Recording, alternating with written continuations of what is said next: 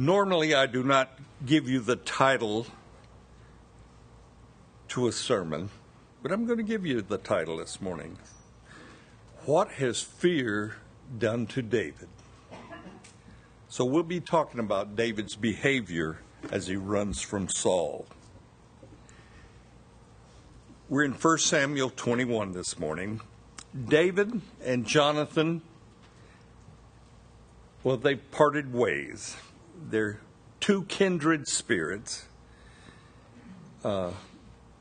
Jonathan says he loved David as he loved his own soul.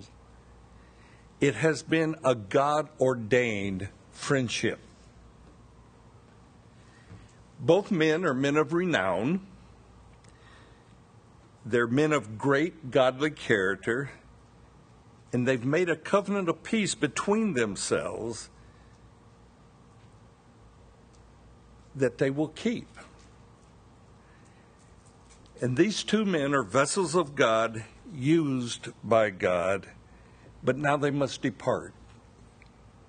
And they depart from one another, and they don't realize it, but they will never see each other again. Jonathan reminds David, the Lord be between you and me and between our descendants. And David will honor that when he's king. Jonathan wants David to be kind and loving to his family, to his children, and so forth. For Jonathan fully realizes that one day David will be king. And David, of course, he's a man of character and he's faithful. But now David, he is on the run from King Saul. And we will see how fear will begin to dominate David's behavior. And there's a great lesson in this chapter for us. So, chapter 21 of 1 Samuel. Now David came to Nob, to Abimelech the priest, and Abimelech was afraid when he met David and said to him, "Why are you alone and no one is with you?" So David said to Abimelech the priest, "The king has ordered me on some business and said to me, 'Do not let anyone know anything about the business on which I send you or what I have commanded you, and I have directed my young men to such and such a place. Now therefore you have on hand what you have on hand, give to me loaves of bread in my hand, or whatever can be found.' And the priest answered David and said, 'There is no common bread on hand, but there is holy bread, if the young men have at least kept themselves from women.' Then David answered the priest and said to him, 'Truly women have been kept from us for about 3 days since I came out, and the vessels of the young men are holy, and the bread is in effect common, even though it was consecrated in the vessel this day.' So the priest gave him holy bread, for there was no bread there but the showbread, which had been taken from before the Lord, in order to put hot bread in its place on the day when it was taken away. Now a certain man of the servants of Saul was there that day, detained before the Lord, and his name was Doeg, an Edomite, the chief of the herdsmen who belonged to Saul. And David said to Abimelech, 'Is there not here on hand a spear or a sword? For I have brought neither my sword nor my weapons with me, because the king's business required haste.' So the priest said, 'The sword of Goliath, the Philistine, whom you killed in the valley of Elah, there it is, wrapped in a cloth behind the ephod. If you will take that, take it. For there is no other except that one here.' And David said, 'There is none like it, give it to me.'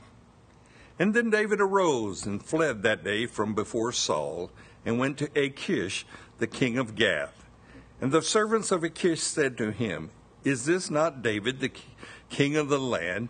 Did they not sing of him to one another in dances, saying, Saul has slain his thousands, and David his 10,000s?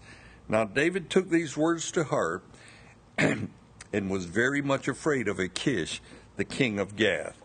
So he changed his behavior before them, pretending madness in their hands. scratched on the doors of the gate, and let his saliva fall down on his beard. Then Achish said to his servants, "Look, you see the man is insane. Why have you brought him to me? Have I need of a madman, that you have brought this fellow to play the madman in my presence? Shall this fellow come into my house?" Good question. David, he arrives at Nob, and Nob is just a small little city, more like a little village, about 3 miles north of Jerusalem. Nob is a city or a village of priests. Abimelech, the high priest, he is afraid as he meets David, and he asks David, "Why are you alone? Why do you travel without a kingly escort?" And it was uncommon for any one of the king's court to travel alone, yet David is alone. We just had our president come to our little village of Huntsville. Well, we're a village compared to a lot of big cities. And he came via Air Force One. The day before, though, the touring vehicles arrived on another plane of the president. So there was a lot of protocol involved in the president visiting. Abimelech wants to know, why, David, why are you alone? David, being by himself with just a few aides, frightens Abimelech. Then in verse 2, David lies. He tells the priest of Abimelech, "I am on a secret mission from the king." So Abimelech, you keep this silent about my mission and what I'm doing and where I'm going. And then David asked for food. He asked for bread. There's no bread here, David, except the holy bread or the show bread. And if your young men have been separated from women, they can partake of this show bread. Abimelech is willing to give David and his few men holy bread, which was forbidden, by the way, because their hunger is more important than having bread there on the altar as a symbol. God gets very practical in our lives at times. In Luke 6, Jesus makes reference to this event of eating the holy bread. Let me read you several verses here. You don't have to turn there. But in Luke 6, 1 through 5, "Now it happened on the second Sabbath after the first that he went through the grain fields, and his disciples plucked the heads of grain and ate them, rubbing them in their hands. And some of the Pharisees said to them, 'Why are you doing what is not lawful to do on the Sabbath?' But Jesus answering them said, 'Have you not even read what David did when he was hungry, he and those who were with him? How he went into the house of God, took and ate the showbread, and gave some to those with him, which is not lawful for any but the priests to eat. And he said to them, the Son of Man is also Lord of the Sabbath.'" The disciples are walking through the fields with Jesus. They're taking these heads of grain, they're rubbing them together, blowing the husk away, and they're eating the grain. And the Pharisees come to Jesus and say, "Hey, that's illegal. That's unlawful. Your disciples are working. They're harvesting. And it's on the Sabbath." And Jesus has a response for them. And it's, "Have you not even read how David ate the showbread along with his men when he was hungry?" Bread that was for the priest only, David and his men are allowed to eat. And Jesus is declaring a principle here, and this principle is above the traditions of man. How the necessity of being hungry prevails over tradition, and the law never forbids us from doing good. Doing good takes precedence over tradition. And if David, along with his men, ate showbread, Jesus says, consider the Son of Man himself is also Lord above the Sabbath. In another passage, Jesus declares, man was not made for the Sabbath, but the Sabbath was made for man. Now, I believe it's totally healthy and good for us to observe a day of rest in our week. But allow that day of rest to be a blessing, not a legal obligation.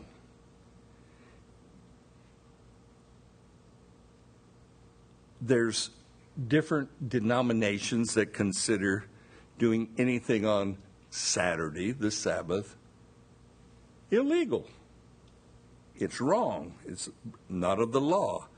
But David and Abimelech both break tradition in David and his men eating the showbread. And then there are those who condemn David for breaking what we call the Mosaic Law. But Jesus didn't condemn David. And in verse 7, and we move along in our passage, we have Doeg. He's a spy-type person with loyalties to King Saul. Doeg means to bring fear. And Doeg will be a snare. He will be a traitor to David a little later in David's life. But we have David not only eating the showbread, but now David asks Abimelech for a sword or a spear in verse 8. And they said, the only spear or sword around here, we don't have a spear, but we have Goliath's sword. And you killed Goliath, so take it, David, it's yours. And he takes the sword. In 2 Corinthians chapter 10, we read, for the weapons of our warfare are not carnal, but mighty in God. But we have David now taking what we would call carnal weapons for his defense. And this, for David, is trusting in the flesh, and it begins a downward spiral that David won't pull out of in short order.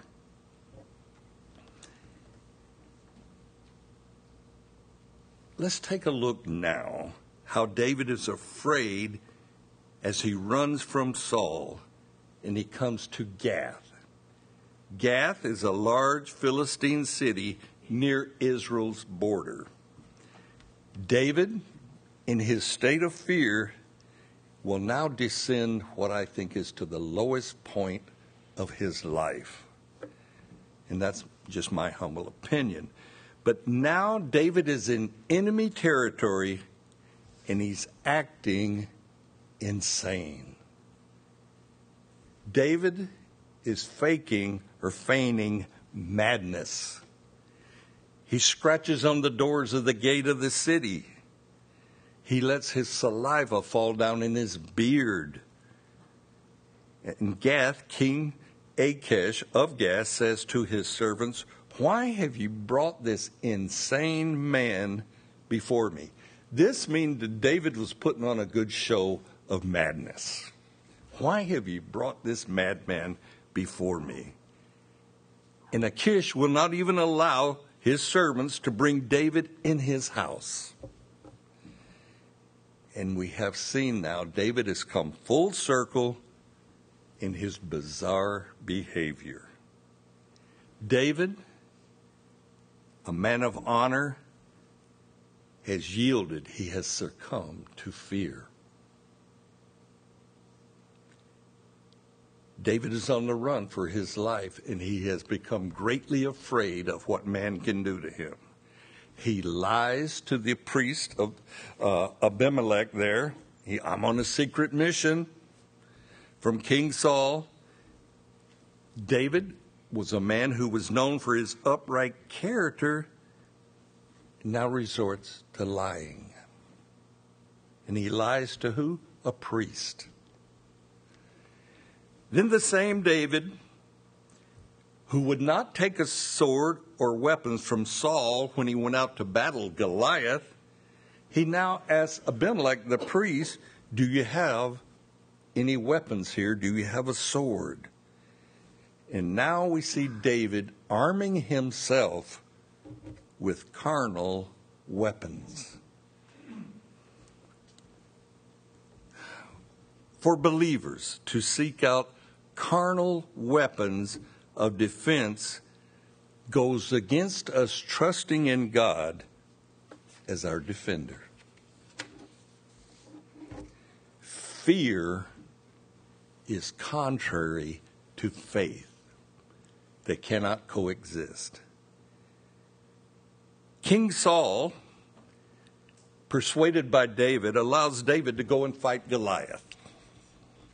But he tells David, hey, David, I've got armor, I've got swords, I've got spears, and here, you carry my weapons. And in 1 Samuel 17, let me read you a couple verses, 38 and 39. So Saul clothed David with his armor, and he put a bronze helmet on his head, and he also clothed him with a coat of mail. David fastened his sword to his arm and tried to walk, for he had not tested them. And David said to Saul, I cannot walk with these, for I have not tested them. So David took them off. David, when given the weapons by King Saul to fight Goliath, he says, I can't even walk with all these garments of defense on, much less fight a battle. And David took off the provisions of the flesh. Verse 45 of 1 Samuel 17, as David is about to enter battle, listen to what David has to say. Then David said to Goliath, you come to me with sword and a spear and with a javelin, but I come to you in the name of the Lord of hosts and the God of the armies of Israel, who you have defiled. This day the Lord will deliver you into my hand, and I will strike and take your head from you. And this day I will give the carcass of the camp of the Philistines to the birds of the air and the wild beasts of the earth, that all the earth may know that there is a God in Israel. Such a beautiful, humble beginning by David. But now David is turned. The thing is, we also enter into battles. And they can be giants. They can be more than we are equipped for. Much bigger than our ability to overcome. So how do we equip ourselves for these spiritual battles that come our way? 2 Corinthians 10:4 tells us, for the weapons of our warfare are not carnal, but mighty in God for pulling down strongholds. A real clue there. Just recently, and I got Lori's permission to say this, she received her pink slip from Boeing after 10 years. She got laid off. I think it's the middle of November is her supposed last day. And we think the reason she got laid off is because she voiced opposition to traveling. I said something like this to her. I said, honey, you're not called to Boeing. You're called to be a pastor's wife. Ask them not to make you travel. Just go and tell them that it's causing friction between you and your husband for you to travel so much. Well, she did, and we think that's the reason she got laid off. And this layoff is about 2 years ahead of our schedule. But hey, we'll make it. Everybody Lori works with, including her bosses, her immediate bosses, think that her layoff was unfair. But mine and Lori's battle is we're trying to rest in the Lord, knowing that He is our defense. And we'll see how this whole scenario plays out. I'll keep you in tune. But we want to be glorifying God throughout this whole financial little drama. We are forced at times, all of us, to choose to either walk by faith or trust in our own endeavors. You can be your own defense,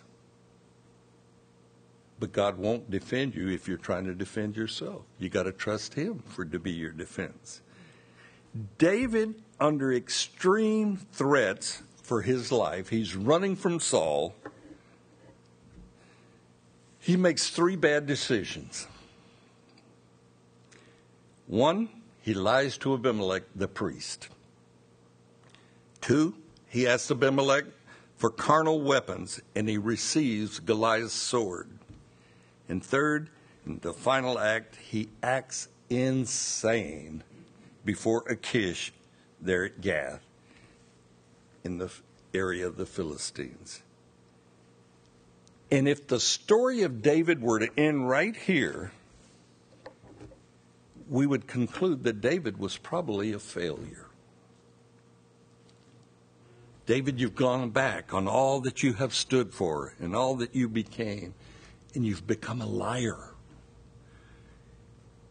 You trusted God to protect you from Goliath, and now you're asking for a sword, and all you had to fight Goliath with was a sling and a staff. No swords or spears, David. And now, David, you've acted insane, lost all your dignity as a man of God and a warrior of God by personally shaming yourself. And he did. And you've shamed yourself before King Achish of the Philistines. This is the same David who said to Goliath, "Who are you, an uncircumcised Philistine, that you should defy the armies of the living God?" And now David has come full circle. David, standing firm for the Lord God of Israel when he fought Goliath, now voluntarily fakes insanity and madness before a Philistine king. David has come full circle, and it's not a good circle. But don't write off David. God is not through with David. Thank God for his long suffering. David, at this point in his life, he is acting cowardly because of fear. Have you ever failed the Lord because of fear? If you're anything like me, you have. David does. He fails the Lord because he's afraid.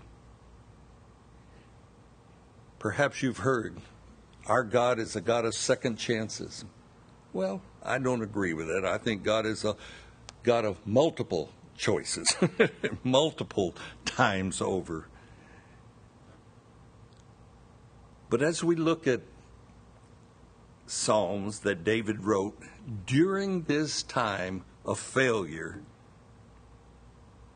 we see David pours out a repentant heart before God.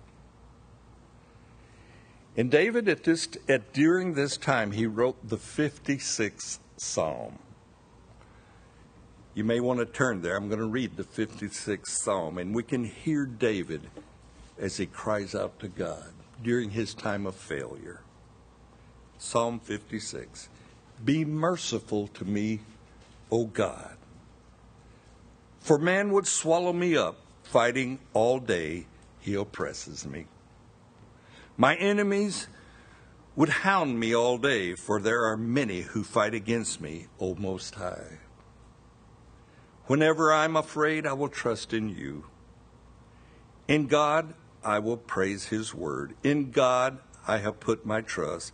I will not fear. What can flesh do to me? All day they twist my words. All their thoughts are against me for evil. They gather together, they hide, they mark my steps, and then they lie in wait for my life. Shall they escape by iniquity? In anger cast down the peoples, O God. You number my wanderings. You put my tears into your bottle. Are they not in your book? When I cry out to you, then my enemies will turn back. This I know, because God is for me. Quite a confession as David is feeling the way he feels. In God I will praise his word. In the Lord I will praise his word. In God I have put my trust. I will not be afraid. What can man do to me? Vows made to you are binding upon me, O God. I will render praises to you. For you have delivered my soul from death. Have you not kept my feet from falling, that I may walk before God in the light of the living? So David, he's in this depressed, sinful state, but only temporary. And maybe you've come through a period, a rough stretch, a time where you failed not only yourself, but you felt like you failed God. Be restored. God loves you. He's a forgiving God. He's a gracious God. And we, as his children, are allowed to come to him, ask him to forgive us. He restores us. He sets us on our feet again, and we get another chance, another opportunity to be a Christian, to be a follower of Jesus. Amen? Amen. Let me get you to stand. We'll close in prayer.